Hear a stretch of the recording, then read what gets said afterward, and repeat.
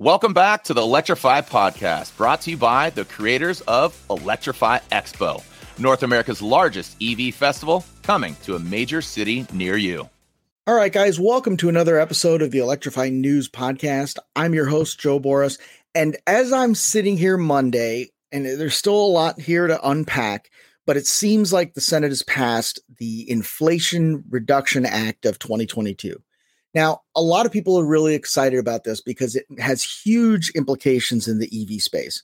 First of all, it resets the 200,000 unit cap that GM, Tesla, and Toyota have hit. So that means that those vehicles will now again be eligible for that full $7,500 tax credit. That said, there's some confusing language in here. One of the things that it says is, for example, final assembly. This is a Section 2 thing. The amendments made by subsection B shall apply to vehicles sold after the date of enactment of this act.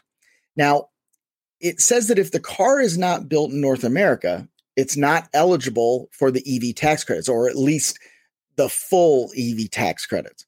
Now, we can go back and forth on what date of enactment means, but at the end of the day, vehicles that up to now have been enjoying that full $7,500 tax credit, whether that's the VW ID4, the Polestar, those vehicles may not continue to be eligible under the way that it's written now. This really seems to favor like UAW built products like the Ford F-150 Lightning, the upcoming Chevy Silverado EV, and other things that are basically built in the US. Now, there's a lot of political reasons for that. Obviously, the politicians involved are trying to kind of reinvigorate their base. They're trying to show that they're bringing jobs into this country and that they're not shipping production jobs over to China, where right now, most of the EV batteries are manufactured and made. There's other language in there too that is going to ask for more than just assembly. Like, it's not you get a bunch of parts from China or Sweden or Japan and build them in the US. They're actually looking for the raw materials for the batteries themselves to be sourced out of North America. That's critically important because right now, August 8th, 2022, as I'm kind of going through the law and trying to understand the implications, there are 0 active lithium mines in the United States. So 0 ounces will be produced today. 0 ounces of lithium are going to be produced tomorrow, at least in North America. So companies like Snow Lake Lithium, which is using, hydropower to do hard rock mining in Canada, those companies are going to become critically important if manufacturers want to get this entire tax credit.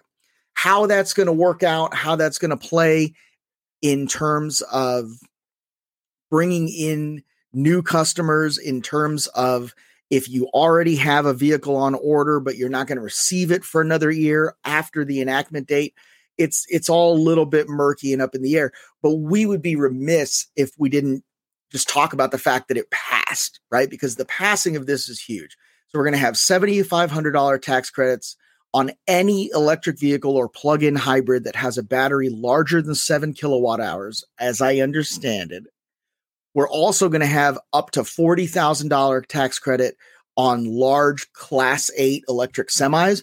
So that's going to mean companies like Amazon, companies like Waste Management, companies like over-the-road trucking companies, R&L, things like that. They're all going to be able to electrify their fleets at a cost that is comparable to the diesel trucks now. Now, in addition to the cost being comparable, they're going to be able to insulate their fleet costs against future volatility in the fuel market because historically, at least historically, right? Because this can always change. Electricity prices have been much more predictable 6 months, 12 months, 18 months out. So the people who are costing these jobs, who are putting in the bids, they're going to be able to do so with much more accuracy than before. So there's a lot still to be going on. We still have to kind of unpack everything happening here. But for the most part, it seems like this is a big win for electric vehicles and electric cars. It's going to make it a lot easier for consumers, for the average consumer to be able to get into one of these things. And the fact that it's a tax credit at first kind of throws that off and says, well, higher income people tend to have higher tax bills, things like that.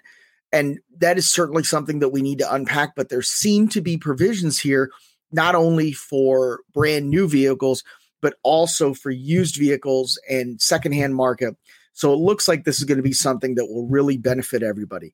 Matt Teske and I will be back on in a couple of days. We're going to have some more time to unpack this, and we're going to really look into it and answer all the FAQs and get that there. But for right now, I think we can celebrate that it happened. Certainly Toyota is going to be celebrating. Certainly GM is going to be celebrating, and certainly Tesla, because Tesla, more than any other manufacturer, already does all this in the United States, right? Like they have the highest made in the USA quotient, that Consumer Reports or USA Today does that award every year. Tesla's always on top. So for them, this is going to be big news. If you own Tesla stock, I'm sure you're having a great morning. Other than that, thanks for listening. We'll be back in a few days with Matt Teske. We'll unpack all of this stuff. And that's it. We'll see you then. Thanks for listening to the Electrify podcast, brought to you by the creators of Electrify Expo. Be sure to catch full video episodes on YouTube at Electrify TV and follow along on social media for daily clips and more.